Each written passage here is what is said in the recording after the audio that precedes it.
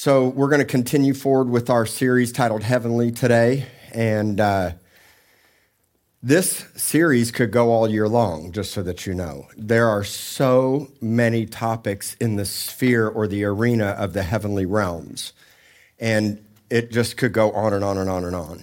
And I don't know 100% sure where it's going. All I know is God told me to teach it. And I feel like I'm only scratching the surface. It's like kind of like a class I just led. It was 30 weeks of 120 doctrinal topics, which the last class is this Tuesday. So a lot of people are happy about that. And but I'm only scratching the surface on these topics, and you guys need to know that. It's literally just a piece of a part. And my hope and my prayer through these messages is that it would spur you on to study them out more, is that it would cause you to want to know more about them and to take the time for yourself to study them out. Don't take this one little message on a Sunday morning and make that the complete totality of your learning on the topic. You have to study it out more. Please understand, I only am getting parts and pieces of this topic. I only have a piece of it. You'll have another piece. You're going to see it uniquely. You're going to see it differently. Now, what I try to do is keep it very biblical, of course. I want it to be biblical. And I'm trying to bring the understanding of what God has shown me, but there's a unique understanding that you can get on all these topics as well. So don't discount it. This is what I believe the Lord is saying to us and to this church. And there's a lot of other things that I would like to say, but I just can't say them right now. The Lord won't let me say them, or it's not time, or you're not ready to hear it. Or I'll preach a word straight from heaven and you'll just discount it. This can't be another Sunday morning message. And the reason why I get up and weep and cry and pour my heart out is because it's such a reality for me. And I want it so desperately to be a reality for you. So it's not me just feeding you and giving you a morsel until you make it to the next week. It has to become an everyday reality. Heavenly wisdom is not just a good message that touched you for the moment and we got deep to the heart and it pulled back veils. We cried, we wept, it was powerful, and then what? Everybody say, and then what? Then what? How much church have some of you been to in your life? I mean, I've been going to church solid probably 2 to 3 times a week since I gave my life to the Lord. That's a long time ago. 1992. Yeah. Wow. So I there's a weight on these words because, like, for example, this message that I'm preaching today, it's way above your head. No pun intended. It's really way above our heads. We're trying to explain a reality that's in another dimension. And if you don't get it by revelation, you just heard another good teaching. And how much teaching have you heard in your life? I mean, what can you listen to on YouTube tonight? Somebody's got something to say about everything, but this is our family. I'm your pastor. I shepherd you and lead you to what I believe God has for this field, this flock, this house, this purpose, and in the years to come. So it's personal here. It's personal for us. So what I give you and what I feed you is something you must cultivate for yourself, or I'll just preach all these great messages and then what? All right? Okay. When I think about this message, I think about King David getting the keys to the kingdom. Now, Jesus said he gives us keys. The keys of the kingdom have been given to us. Now, David had what we know as the key of David. But it was actually incomplete in access and function. It was a part. But today, it's complete with full access and function. Now, many of you don't know what the key of David is. You don't have an understanding of it because you've never studied it out for yourself. The key of David was this incredible ability that was given to David to open doors and shut doors that no man could open and shut, especially for the nations. It was high governmental authority and access from the throne of God. Now, he got it through prayer and intimacy. That's why you have to show up. I get it. Sometimes it's like eating cardboard and you want to lay down and take a nap. Show up. God sees you in the showing up. The challenge is when you think it's foolish and insignificant, God says, this is what I use to confound the wise of the world. When it seems like nothing's happening and you kept staying consistent. I always consistently show up. I'll drag myself in here with fevers and hacking and barely walking and didn't sleep all night and 9 out of 10 times feeling like I can't even give you what God's given to me. How am I going to do it? And I'm so broken and I'm so desperate, and then God shows up. Because that's how it works. Because the minute I think it's in my nobility and my strength is the minute that I fall flat on my face. But in dependency and broken and faithfulness and consistency, God shows up. David had an understanding of the ability granted to him through his position, but there was more. There was more power, more authority, and more heavenly wisdom still to be had. Why? Because he had foresight of what was coming, so much so that he would literally give us prophetic words that would be fulfilled in Jesus' lifetime, and it was through his lineage, but still, it was incomplete. It wasn't finished until one man hung on a cross. And when it was finished, the veil was ripped in two, which gave you complete access. The problem is the access that man thought they had was a lie. There was no ark behind the curtain. It's man-made religion. It's following protocols and principles that have no power, no life, and there's nothing there. And as much as I want to teach you the dark side of wisdom, and so many of you, thank you for the feedback I got from last week, I can't teach it to you yet. One, I'm only scratching the surface of it. But is that really where God wants us to go? It's very fascinating to understand it, and maybe there will be a time for that message. David touched it for moments, but we can live it for a lifetime. There's also a dark side of heavenly places. I might actually do a message titled The Dark Side. And we'll do wisdom in heavenly places, because in heavenly places, there is a second heaven, and it's very dark there. And it's where the demonic forces rule and reign from. And it's an incredible understanding. I had a dream where I basically was being what felt like raptured. My hands were straight up in the air, and there was a wind coming up from the ground, and it was shooting me. And I went from the earth up through the atmosphere, the stratosphere, into the cosmos, into where the stars and the moon and the universe dwell, and I got stuck. And half my body was in the earthly realm, and half my body was in the second heaven. And in the second heaven, it was utter darkness. It was pitch black. No life, nothing. And I was frozen halfway here and halfway there. And ever since that time, I've said, God, I want to go all the way. I don't want to just be stuck in the second heaven where the demonic forces reside. I know there's something above it. I know there's a third heaven. We're going to talk about that. So listen, I'm going to explain to you things that are way above you and way supernatural. But I'm going to try to make it practical. I'm going to try my best to keep it simple. I don't want to lose you. But this is a reality, not just a concept. This is a place or places. And so there's a dark side. But these types of messages, to really understand them, require maturity on our part. Hebrews 5:12 says, by this time you ought to be teachers, but you need someone to teach you again the first principles of the oracles or sayings of God, and you have come to need milk and not solid food. Everyone who is partaker of milk is unskilled in the word of righteousness. I want to be skilled. How about you? We want to be skilled, right? But solid food, everybody say solid food, belongs to those who are of full age. That is, those who by reason of use have their senses exercised to discern both good and evil. So by reason of use, we exercise our spiritual senses to discern what's happening around us. Now, to some of you, that may have just sounded like Chinese. okay?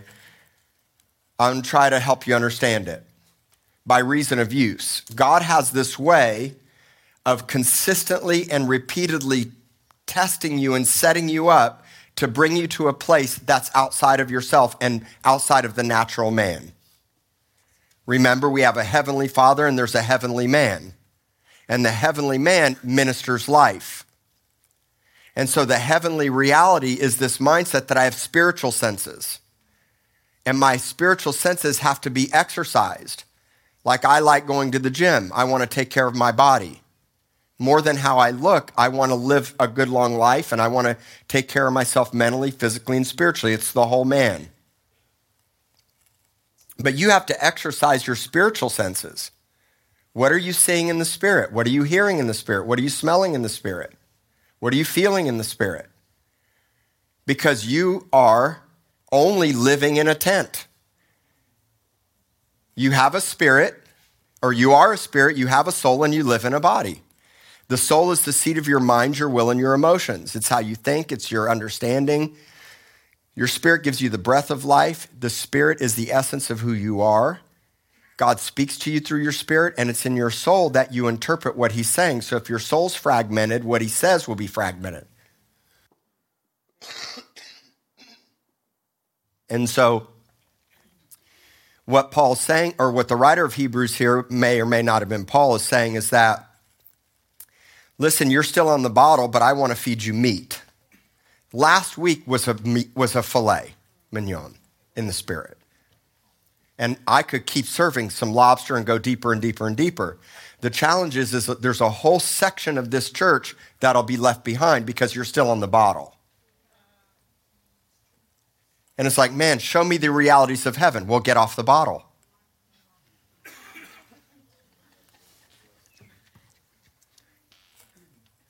I mean, look at the scripture. Bring it back up. I want you to take this with serious and sober-mindedness. I love you. We must grow. Look at what it says. There's elementary principles and the first principles of the oracles of God. And it says, at this point, how much church have you gone to? At some point, just count your services. I would lose track. So would some of you. So at some point, am I going to keep giving you milk and let you stay on the milk? Or are you going to come up to the bigger, better, solid food? Now, we have to grow up. And when you first give your life to the Lord, you don't have any spiritual teeth yet. So as you grow, God, at some point, a baby can't stay on a milk. So you're going to grow. You have to grow to get some teeth to eat the more that God has for you. But you're never going to get it just on a Sunday morning. I love you all enough to tell you that. You must grow. I'll give you, I love this saying, I'll give you enough wind to get you out of the harbor. Get your sails up. You're going to get out of the harbor. But if you want to sail across the sea, you're going to have to catch the wind for yourself. Okay? Look at that next verse, verse 13. Everyone who partakes only of milk is unskilled in the word of what? Righteousness, for he's a babe, verse 14. But solid food belongs to those who are full age. So let me say something to you about full age real quick, and I got to move fast because I have a lot to tell you. If you stay in the process and allow yourself to get nourished, think of a tree, think of a seed. It goes in the ground, it dies, and then it produces life. Some of you are like a sapling novice just coming out of the ground. That's okay.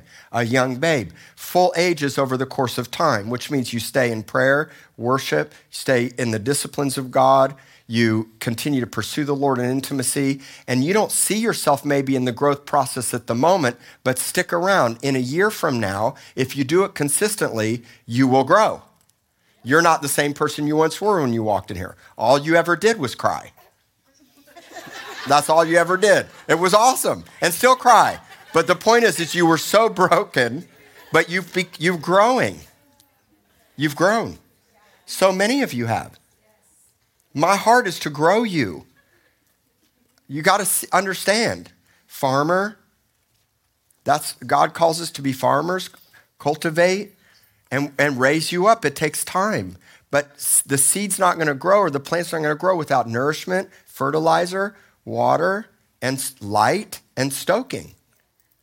It's like, I'm going to stoke your heart. That's why you got to lay down the offenses and let somebody stoke your heart. Don't preserve yourself. I was talking with Kevin the other day, and we were talking about how much we love correction. Correction is such a great thing. If it's done in perfect love with the right heart and the Father's heart, we need correction because it grows us. So what happens is as you're growing, because I can't expect some of you to know this all right now. I can't expect that. But I can challenge you to keep growing. And what happens is who are full age or mature, that is those who by reason of use. Now, one thing I will tell you is every single one of you have a reason of use right now.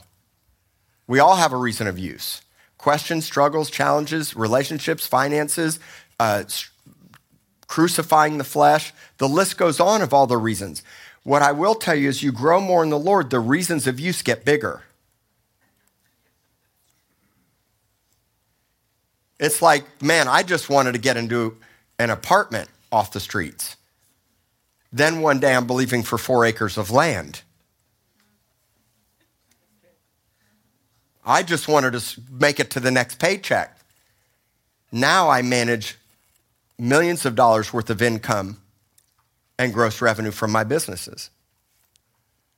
God grows you in time if you'll stay the course. He delights in you, so he brings you to a broad place, Psalm 18.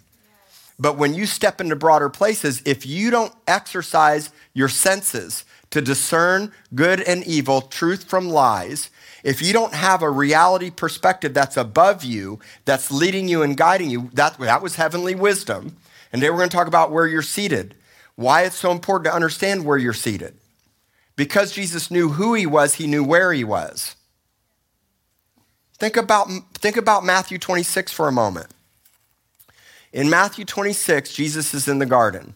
Here comes Judas and the temple priests to arrest him.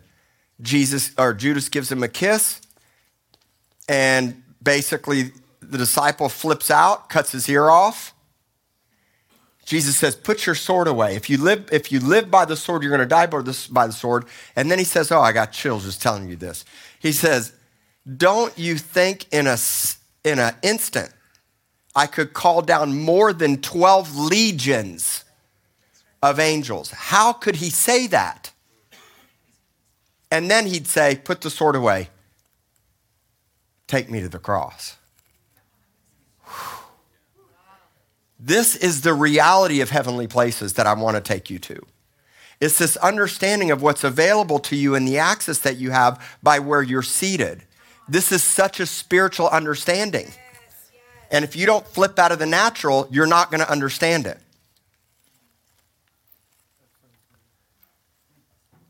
By reason of use. Springs start popping, people go crazier, people manifest on you, and God says everything's a test. It's all a setup. So guess what? How are you going to act? How are you going to act? It's all a test. Everything. And God gives you the grace and the ability to pass it. And when you fail 100 times over, he says, pick yourself up again. I love you. I'm going to see you through it again and again and again and again. So in Ephesians 1, we get this awesome prayer. Okay, here we go. We're going to go full speed into this.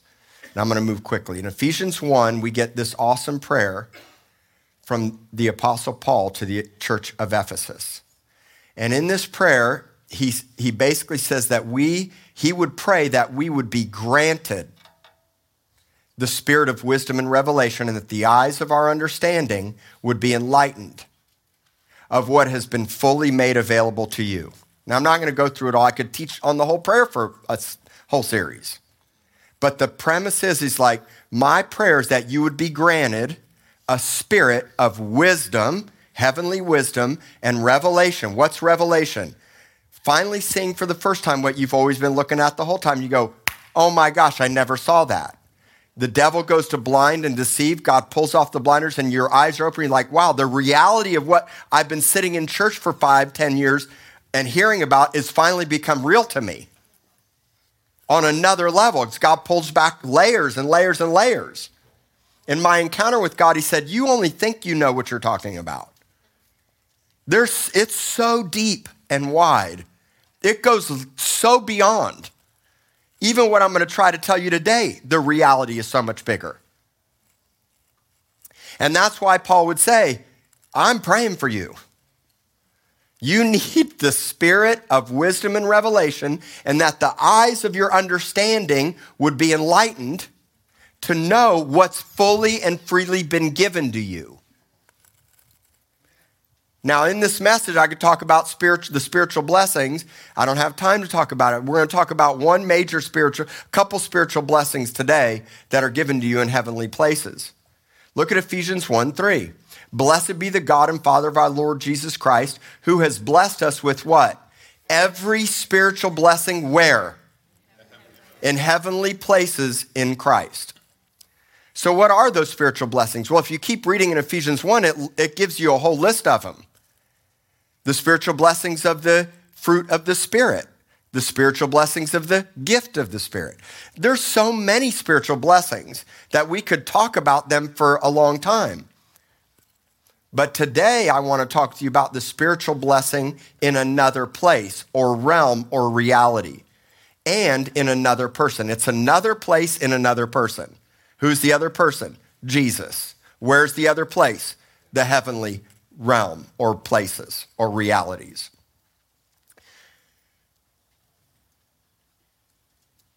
And so today I'm going to talk to you about being in two places at the same time. I had a dream once where in the dream, I knew I was in my bed sleeping, but I was at some resort in another place of the world. And I was chasing somebody down that desperately needed to hear the gospel of a message. And the guy was running away from me. He was hanging out on the edge of a pool. And in the dream, I was looking for him, and I knew who it was. And when I got close, he saw me and ran. And I'm running after him, and I'm telling him, don't run away. I have something so important to tell you. And by the way, I'm not even here right now. I'm home sleeping in bed. It was weird. Like in the dream, I'm trying to tell the guy how cool this is. Like I'm not even really, I'm here and there. I remember when John Paul Jackson, when he was alive, he came to the church that I was at in Tulsa, and he publicly interpreted dreams. And I told him, he goes, I've never heard anybody be in two places at the same time. And so the mindset is that you're here and there. The mindset is that God positions you for a purpose in both places.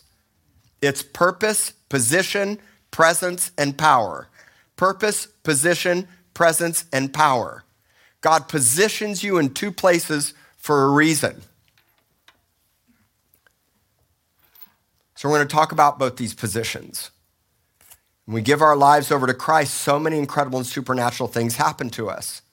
One of those things is being seated with Christ in heavenly places at God the Father's right hand and throne. And I would imagine so many of us don't have the full, clear understanding of what it means to actually be seated at the right hand of God now, when you give your life to Christ. What does that mean? And what are the implications and the realities of that for us here and now? We have to get the insight and understanding of this. And the Bible gives us a clear mandate that we're to seek out this truth and live by this reality now. Here's the problem. High intellectual people, super practical people, it's like, man, what does this even mean for me? And then you discount it. Don't discount it. Listen to this scripture, Colossians 3:1. If then you were raised with Christ, so if you're born again, you were raised with Christ. Look at what it says. Seek those things which are where? Where Christ is, sitting at the right hand of God. So you have a biblical commandment to seek something not of this world. Is that practical enough? I don't know how else to. It's so simple to me. You're in this world and it's easy to see everything around you, but I want you to see something that's above you. I want you to seek out. You were raised from the dead. Christ is at the right hand of God, and I want you to seek out those things which are there. Why? Because everything God does comes from that place. It's there, moved into here, not here, moved into there. Your will be done on as it is So the way it is there is the way God wants to do it here. Do you all understand that? Now, what you have to figure out is, what does God do there? Here's some fun questions, like, what's actually happening there? What's he seeing? What's going on in that place? And if you're seated there, what should you be experiencing and seeing? That's why the Bible says, seek out the things that are above you. Some of you are so earthly stuck.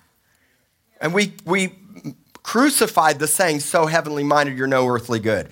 Let me rephrase it. I'm so heavenly minded, I'm extraordinarily earthly good. Extraordinarily. There you go, extraordinarily. So we're told to seek those things which are above, in a place where someone is sitting. It's Jesus at the right hand of God. Now, to understand heavenly places, we've got to understand the right hand of God.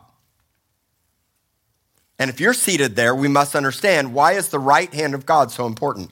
Do you know that the right hand of God is mentioned 10 times in the New Testament? 10 times. The right hand of God.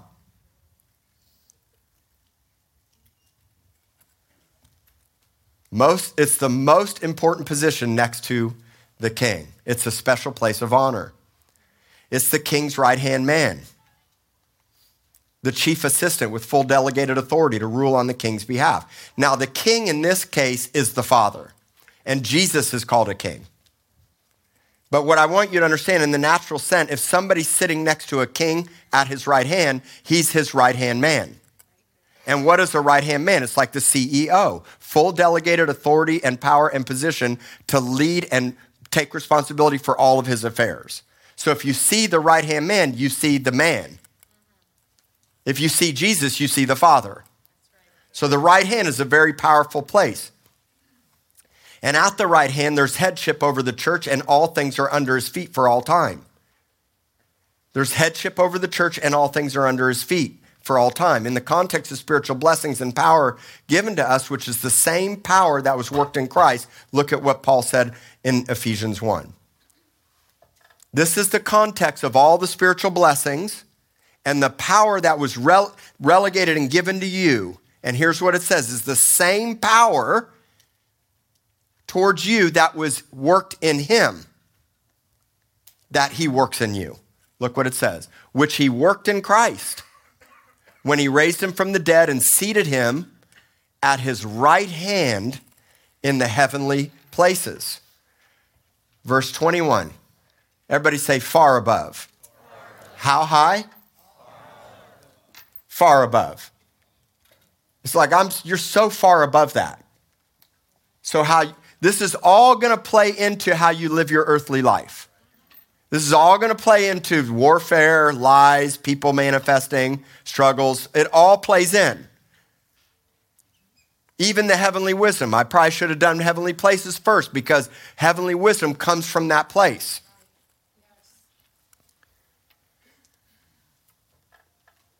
So he says, far above all principality, power, might, dominion, every name that's named, and not only in this age, but in the age to come. It's all times. And he put all things under his feet and gave him to be head over all things to the church, which in his body, the fullness of him who fills all in all. All is really said a lot. He's over all, he's in all, he for all time. So Jesus is far above every principality, power, might, dominion, everything that's been named. If it has a name, he's over it. Everything's under his feet, and he is now our head as we are his body. So he's the head, you're the body. What does it take to move your pinky toe? I know y'all are moving your pinky toe right now. As soon as I say it, it's like, all you have to do is think it for a second. So as he thinks, so we are. As he is, so we are. So all that has to happen is 1 second of a thought, and we move, because we're the body of Christ. He is our head. We are designed to be the fullness of him. Let's go back to verse 23. I want you to see this. He gave him to be head over all things of the church, which is his body. So the church is the fullness of who? Christ on this earth now. Christ is alive and well on this earth. Where? Through us and in us, and us and him. So we're designed to be the fullness of him, filling all things with the presence, power, and purpose that we carry, namely Jesus himself. It's delegated governmental rule on earth as it is in heaven. Here as it is there, not vice versa. So let's talk about our residing places. Because of God's great love with which he loves us, when we were dead in our trespasses, he makes us alive together with Christ. And then he says this in Ephesians 2:6. God loves you, God loves you, God loves you. Because he loves you and because of this great love that he has towards you and because of the grace of God, he did this. Why does God put you there? Did you earn it? Did you deserve it? Are you that good? Are you so spiritually said, man, you're really so great, I'm going to take you up here? No, he loved you and you were dead in your trespasses. You were dying. And he says, I raised you up together and made us sit together in the heavenly places in Christ Jesus. So we're in Christ together with him because he loves you and you were dead and his mercy and his kindness and his grace snapped you out of it. You were snapped out. You were saved out. And when he saved you out, he raised you up together. The key word here is together, together, together. Together. Because you can't understand heavenly places. You won't even understand him. You won't even get to go. You'll only go second heaven, the demonic realm, and you'll live in the dark side of the heavenly realm and the dark side of wisdom. That's right. This is where we'll probably go to that series at some point. But the problem is you get stuck in the second heaven. And so because of Christ and because you were dead and you said, yes, he took you from here to there. Now you live your life from there. The premise of heavenly places, you live your life from another reality. That's why you get around seers and you think it's like crazy because they're always living in the revelatory realm. But if you see, you've got to learn to function in the earthly realm. God gives you a whole Bible to help you understand how Christ lived and functioned in the earthly realm. Zip the lip, love the people, heal the sick, rescue those that are perishing, interject yourself, be a space invader, know how to talk, know how to love, care, compassion. Jesus looked at the multitudes who were lost and scattered. And he said, you guys are a bunch of idiots and fools. You deserve death. No, he didn't say that, by the way. He had compassion. Why? You'll only get compassion from the heartbeat of God from heaven. That's the dark side of wisdom, is when you look at people and you say, man, you're all fools. Idiots.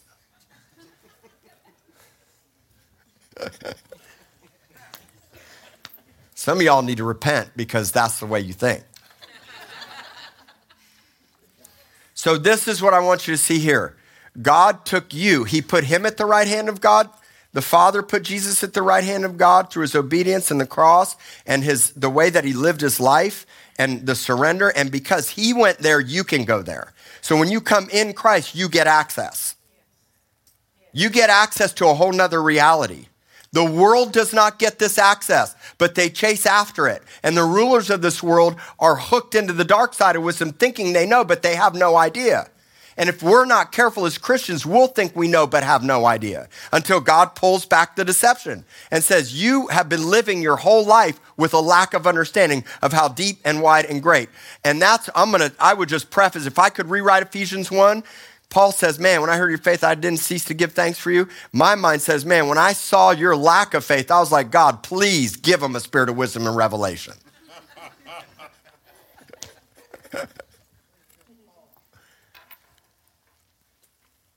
Once we give our lives to Christ from the death we were living in, did you see, because we were dead in our trespasses? Go back a verse. Because we were dead in our trespasses, what happened? God pulled you out and he saved you and he raised you up. And when you give your life to Christ, you become alive. And then you actually join him together in heavenly places in him. And this is done for a purpose. The question is, what's the purpose? Why am I sitting there? I get to sit in his presence. You get incredible power for what? So we're seated in his presence, meaning you're not alone, you're at his right hand, and you have a purpose. The purpose is to show the exceeding riches of his grace and kindness towards others. Look at it, go back to verse 6 now. I want you to see this. Not to dominate people, not to be prideful and arrogant, grace and kindness.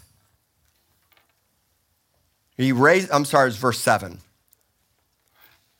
The ages to come is this age and the ones in front of us.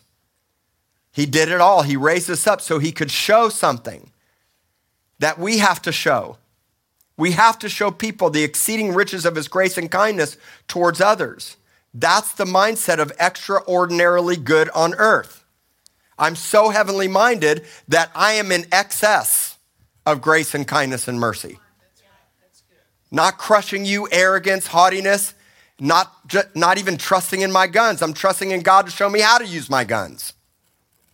Because if you use a gun erroneously, you'll be locked up, all in the name of earthly justice.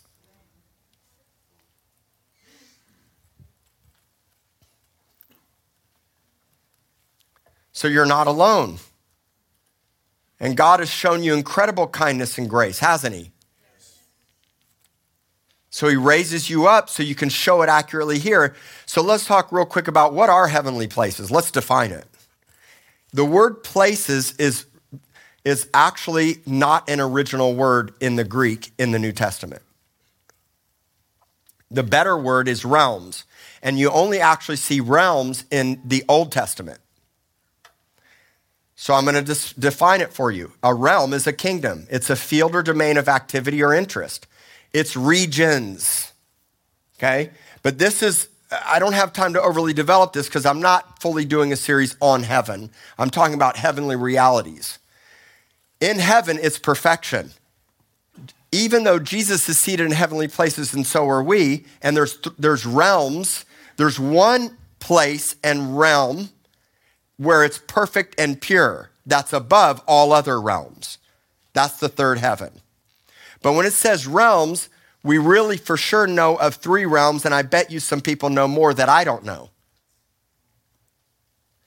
What are they? There's the earthly realm, there's the second heaven, the cosmos, it's the stars, the moon, it's what we can see with telescopes, it's that dark area that I told you about, and then you have the third heaven, which is a whole nother reality where the throne of God is, okay? So they're realms. To give you a little bit of understanding, in the Hebrew, the realm is a royalty, a reign, a kingdom, kingship. Think of the word kingdom. Whenever you hear the word kingdom, it's king's domain, the domain of the king or the realm of the king, okay? It's the authority over that territory or that time and space. In the letter to Ezra from King Artaxerxes, Ezra is actually called a scribe of the law of the God of heaven. And listen to this in Ezra 7:23. Artaxerxes writes this letter and gives Ezra the authority over all the land. And he says this: whatever is commanded by the God of that realm, heaven, let it diligently be done for the house of the God of heaven. For why should there be wrath against the realm of the king and his sons? So Artaxerxes gets this understanding. This prophet is coming from another place. And he's the scribe of the God of heaven, of the law of the God of heaven.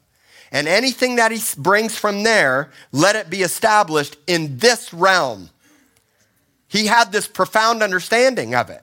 So much so that he says to Ezra, he has God-given wisdom. In the letter, you have God-given wisdom to implement laws and governmental authority from God, and anybody that breaks it can have confiscation, thrown in prison. I mean, he was given full authority. You can read the story or the letter. It's powerful. So Artaxerxes understood it. The Apostle Paul's experience with the third heaven, 2 Corinthians 12:1. Listen to what Paul says. He's like, man, no one could boast about visions and revelations like the Apostle Paul could. And he says, it's doubtless not profitable for me to boast. It's not profitable to boast. It's profitable to stay humble. It's profitable to use what God shows you with love and mercy and kindness. He says, I'll come to visions and revelations of the Lord. I know a man, he's talking about himself, but he's so humble, he's not even mentioning his own name. He says, I know a man in Christ who 14 years ago, whether in the body, I do not know, or whether out of the body, I don't know. But God knows, such a one was caught up to the third heaven. And I know such a man, whether in the body or out of the body, I don't know. Sometimes it's okay to say that I don't know. But Paul had this incredible experience. And it says right here in verse 4, he was caught up into paradise and heard inexpressible words, which is not lawful for man to utter. So Paul was taken to the third heaven and heard these incredible words from the throne of God. And he's like, I can't even hardly repeat it to you. It's hard for me to even explain this reality to you. But Paul was taken there. How about Stephen? Stephen, just before he dies at his stoning. And you guys, do you know what really ticked the Pharisees off and the leaders that stoned Stephen, what it really was? It's Acts 6, 8, and 10. It says, because of the great wisdom and power that Stephen had, no one could refute him. He was above it. So much so, it made the dark side of wisdom manifest to the point of stoning Stephen. And right before Stephen dies, he looks up to heaven. Look at this, Acts 7:54. Stephen preaches this message straight from the heart of God. He rips him a new one. I'm talking, he's like on another level in preaching the gospel. What did they do? This is what the dark side of the wisdom does. It cut them to the heart, and they, instead of repenting, they gnashed their teeth at him. In verse 55, but he, being full of the Holy Spirit, gazed into heaven and saw the glory of God and Jesus standing at the right hand of God and said, look, I see the heavens opened and the Son of Man standing at the right hand of God.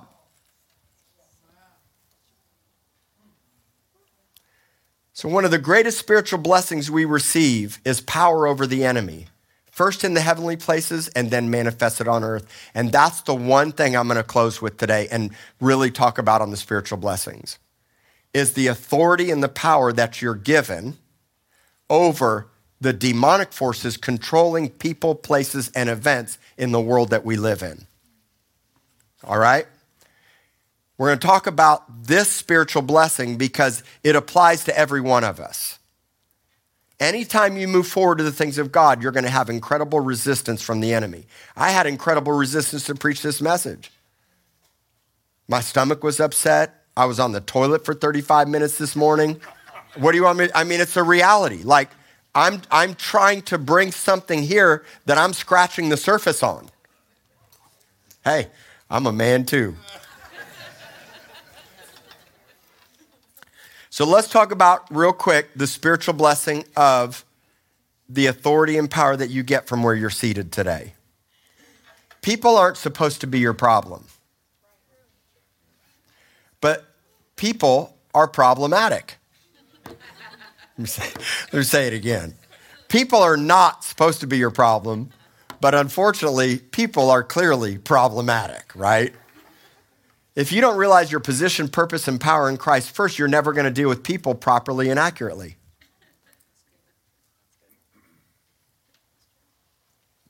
We wrestle not against flesh and blood, but against who? Let's read it. Ephesians 6:10. Finally, my brethren, be strong in the Lord and the power of his might or dominion. The word might here is Christ's dominion, because anybody that's under pressure, stress, addiction, fear, worry, doubt, suicide, nightmares, sleeplessness, lack of rest. One of the best spiritual blessings you get from being seated there is the rest you should have now.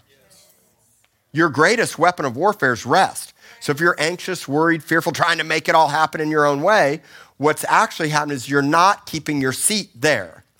Everybody say, keep your seat. I had told you guys a story a while back. I got on the airplane, and God's always told me, whatever my seat number is that I get, keep the seat unless I tell you to move. So on the first flight, I kept my seat on the one seat and had an encounter with the next person. On the next flight, I'm sorry to tell you this story again. On the first flight, I did not keep my seat and I did not have an encounter with the person next to me, and God convicted me.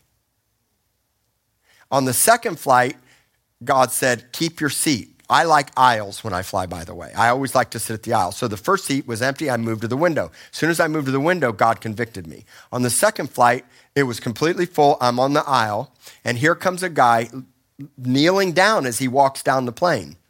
He was got to be 6'5" or taller, and he has the middle seat. And I'm little old me in the aisle seat. And what does God say? So, I mean, I had to override my mercy thing. I got up and I know the guy had to be thinking to himself, for the love, let me have the aisle. It's what Mark would probably, Mark's like, give me the aisle, right? So the guy sits in the middle.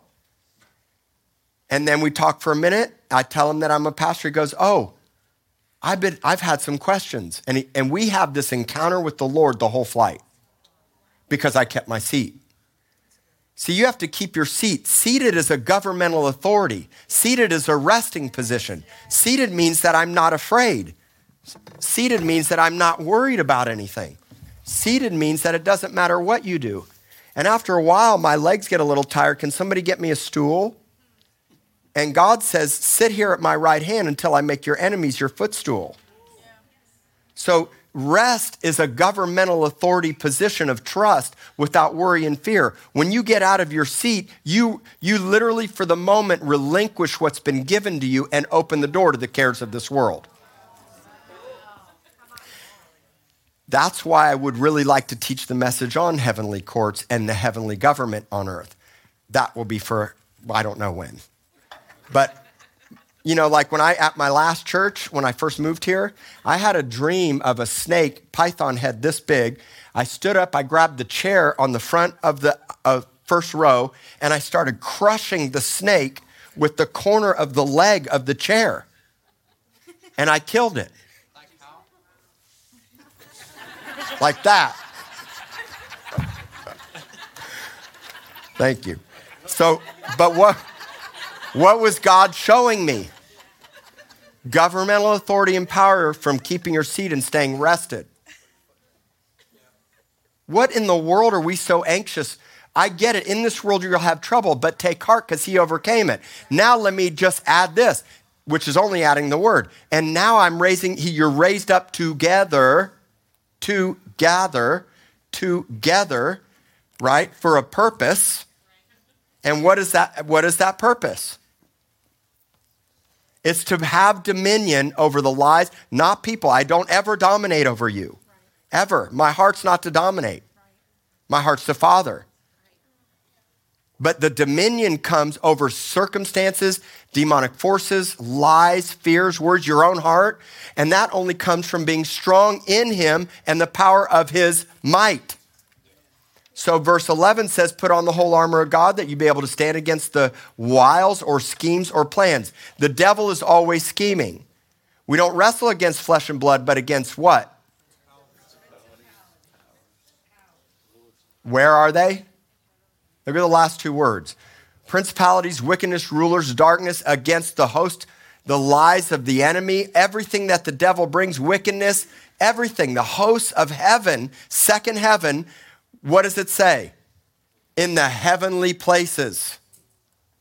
That's where they are. But you're there too. Except you're one step above it. You have authority over those heavenly places because the devil's been defeated, because of the cross, because of the blood. You're seated in the place of perfection. That's the reality of this series, Heavenly, is that you're not stuck where they're stuck. You're above where they're stuck. So you have power over them, and you're not fighting against people.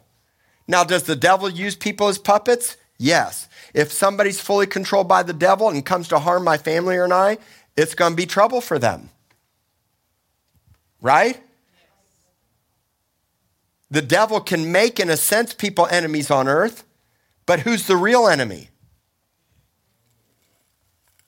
So the enemy resides and rules from heavenly places. The devil's full of wiles or scheming. Secret. What's a scheme? It's a secret, underhanded plan. It's a large-scale systematic plan for putting a particular plan into effect. Specifically, the enemy makes devious plans with a very clear intention to steal, kill, and destroy. He wants to steal, kill, and destroy. But Jesus came that we'd have life and have it abundantly, John 10:10. 2 Corinthians 2:11 says that we're not ignorant of the devices of the enemy. You'll be ignorant, though, if you don't understand where you're seated and walk in heavenly wisdom with the Heavenly Father's love and get life from the heavenly man. Ephesians 3:10, to the intent that now the manifold wisdom, what's a manifold? Think of an exhaust with lots of different outlets for the gas or the liquid to come out. Think of a variation of colors. Think of a diversity of understandings. I think God giggles at these messages and all the things that we process with him. That's why we have to be so careful. I think he giggles because he enjoys the discovery process. And many times like, man, if you only really knew. I'm like, well, I want to know. He says, well, I'm enjoying the process. I'm still going to show up while you're discovering. We're all in discovery, all of us. So to the intent that now the manifold wisdom of God might be made known to the church, known by the church. That's very important that you see this. Manifold wisdom is heavenly wisdom. We talked about that last week. Of God would be made known by who? By who? To who? So if my enemy's not you, in a sense, and I'm raised up there, now God releases manifold wisdom and power through me to take authority and governmental rule over what's ruling over people's lives. I'm trying to put this into words to help you understand. Please see the scripture. The wisdom of God is made known by you and me to principalities and powers there. And if you're so stuck on your battles on earth, you're never going to see your authority that you have there. I really hope you guys, Lord, please give us, this church, the spirit of wisdom and revelation. I really don't even know. I feel like I'm just like barely touching something. But I think that if we can understand this and where we're seated, which is a reality, it's not a nice principle, it's a truth. It'll affect everything that we do. 1 Peter 3:22, Jesus went into heaven, is at the right hand of God. And what does it say? Angels and authorities and powers are now subject to him. And now you're seated there. Matthew 22:44, the Lord said to my Lord, sit at my right hand until I make your enemies your footstool. So I said this not long ago, stack them up. Stack them up. It's not people's bodies, it's demonic forces that my feet rest on because I'm seated. But as soon as kids, marriage, money, people, economy, government, news, president, gas prices, all the things of this world. What am I going to do? Oh my gosh, this is so bad. Oh my gosh. Panic, fear, worry, I'm not going to make it. And we forget the lordship of God who's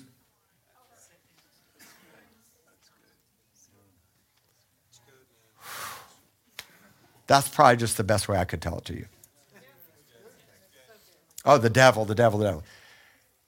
I don't know really the last time I addressed the devil except when I said, come out. I'm being really honest with you. I already know he schemes, but I'm not ignorant. You know what ignorant means? I don't know what's happening. The devil. Listen, God, you need God to lift the lid so you can really see. I can't make that happen for you, but I can tell you about it, and I can tell you how it happened to me when I realized I was hiding and in fear and worry and lies and misbeliefs and apathy, the dark side of wisdom, calling people fools. How could you not get it? And I would never say it, but it was in my heart. Writing people off, preserving myself, protecting myself, lack of trust, fear. And by the way, I still wrestle these things to this day. I know some people think I'm like living, I am living there, but I still am here. So there's this tension, right? We're always in, and God designed it that way. I sent a message to Mark and Kevin about in Hebrews 5, where it says, earthly priests can have compassion on those who are struggling because he himself is subject to weakness. I preach these messages because I own them myself. I'm not just trying to give you something that raises me higher than you. I want to come under you and propel you to the place that I know is available for us. So I'm out of time, but let's see here. I'll just paraphrase the end. To keep your seat is governmental authority. To be seated with God in heavenly places is government authority. I wrote down some questions that I thought we should all be asking ourselves. And those questions are, what is God seeing? What is he experiencing? What's taking place there? Next week, I believe I'm going to talk about heavenly worship and how it should affect our worship here. Because I think many of you don't have an understanding of what real worship really looks like. And the best way to understand worship is to understand what's taking place there and that we're joining in with that. And so, what's happening there? Why did God say, sit here until I make your footstools, your enemy your footstools? The Father's doing something. In Matthew 6:19, after the Lord had spoken to them and he was raised, Mark 16:19, he was raised up into heaven and sat down on the right hand of God. And then what did the disciples do? He went there, and while they were here, what did they do? He joined together with them in their earthly work. So we're co-labor with the Lord. What's your struggle? Co-labor with the Lord. What are you trying? You're already above it. You just don't see it. So you need the revelation to realize all the temptations, the lies, the fears, the worries, they're all deceptive things to keep you back from the reality of who you are in the kingdom or the realm that you have authority in. And I'll close it with Ephesians 5:15. See then that you walk circumspectly, not as fools, but as wise, redeeming the time because the days are evil. Are we living in evil days? Are you seated above it when you're born? You're not if you're not born again. Don't play around with your salvation. You don't just get it. You can't get it from a self-help book. You got to surrender and die. Surrender and get into the process. What does circumspectly mean? It's the word akribos in the Greek, and it means an acrobat. It means you walk the tightrope. It means you have incredible ability. You're a spiritual gymnast. Walk circumspectly, redeeming the time because the days are evil.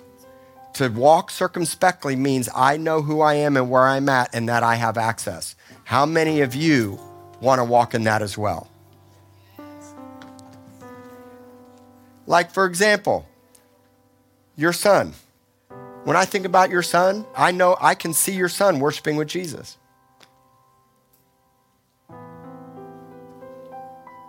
But the problem is if you don't see it, if we don't understand that reality, if you've lost a loved one that's gone before you, you'll live in depression your whole life, sad. And I've had moments of sadness because I miss family. I wish we didn't have a daughter that passed away. I would love my mom to still be here. But because I know there's another reality, because I understand where I have been put, I have access to see. What is he seeing there? What's he experiencing? Here's another great study for you. If it's at the right hand of the throne of God, what is the throne made of? Do you know what the throne of God's called? Do you know what the pillars of the foundation of God's throne are? Well, study it. I'm not going to tell you everything.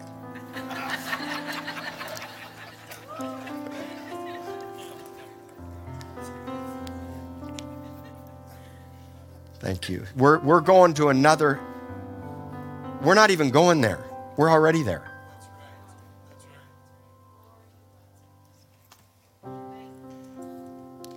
Let's all stand.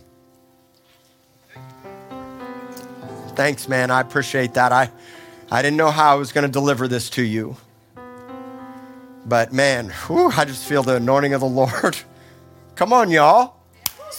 Snap out of it. Live differently. You can live differently because of where you're seated. There's so much activity happening there. There's so much activity happening. So I'm going to pray for you. Here's what I want to pray as you go, that the reality of this message, heavenly places, the heavenly Father, the heavenly man, the heavenly wisdom, that reality would be fully alive in the reality of this realm. In fact, that's it. Do you know you'll spend more time living there than here?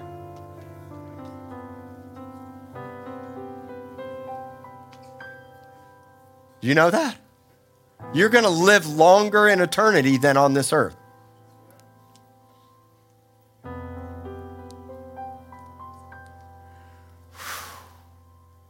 I feel the Lord genuinely moving mightily in his body all over the world. There's a real revival and awakening happening. That's why God's having me teach this message. Because we got work to do. We got work to do. All right, close your eyes, please.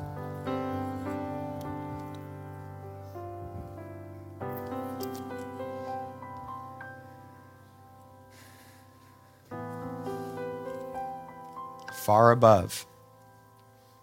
Come on, just meditate on that for a second. Far above. You're not turkeys. You're eagles. You are eagles.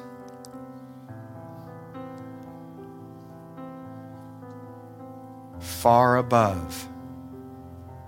Those that wait on the Lord will see like the eagle sees over all your circumstances.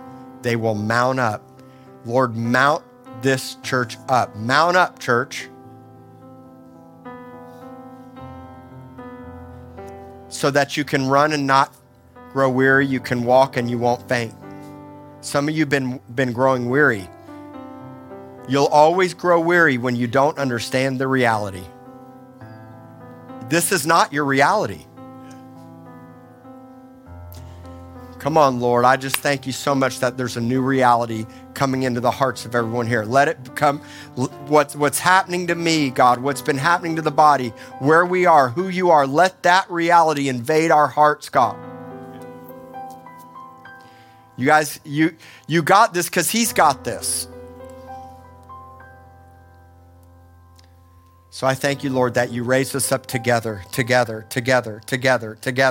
You're not alone. You're in his presence. You have a position. You have power. You have a purpose. You have power to accomplish the purpose. Do not grow weary in well-doing, for at the right time, God knows the right time, you'll receive the promise. You'll receive the thing you're believing for. Do not grow weary in well-doing. Do not grow weary in well-doing. And for everyone that's weary, get hooked to the yoke of Jesus. Surrender all. If you've backslidden into sin, fear, worry, doubt, just repent. Right now, just say, Lord, I repent. If you haven't given your life to Jesus, just say, Lord, I surrender all to you. Take my life. This earth is not about careers and money, and it's about bringing heaven here. And then God gives you the other things. So I bless you. I bless you mightily. I bless you so much, and everyone watching on the live stream. In Jesus' name, amen.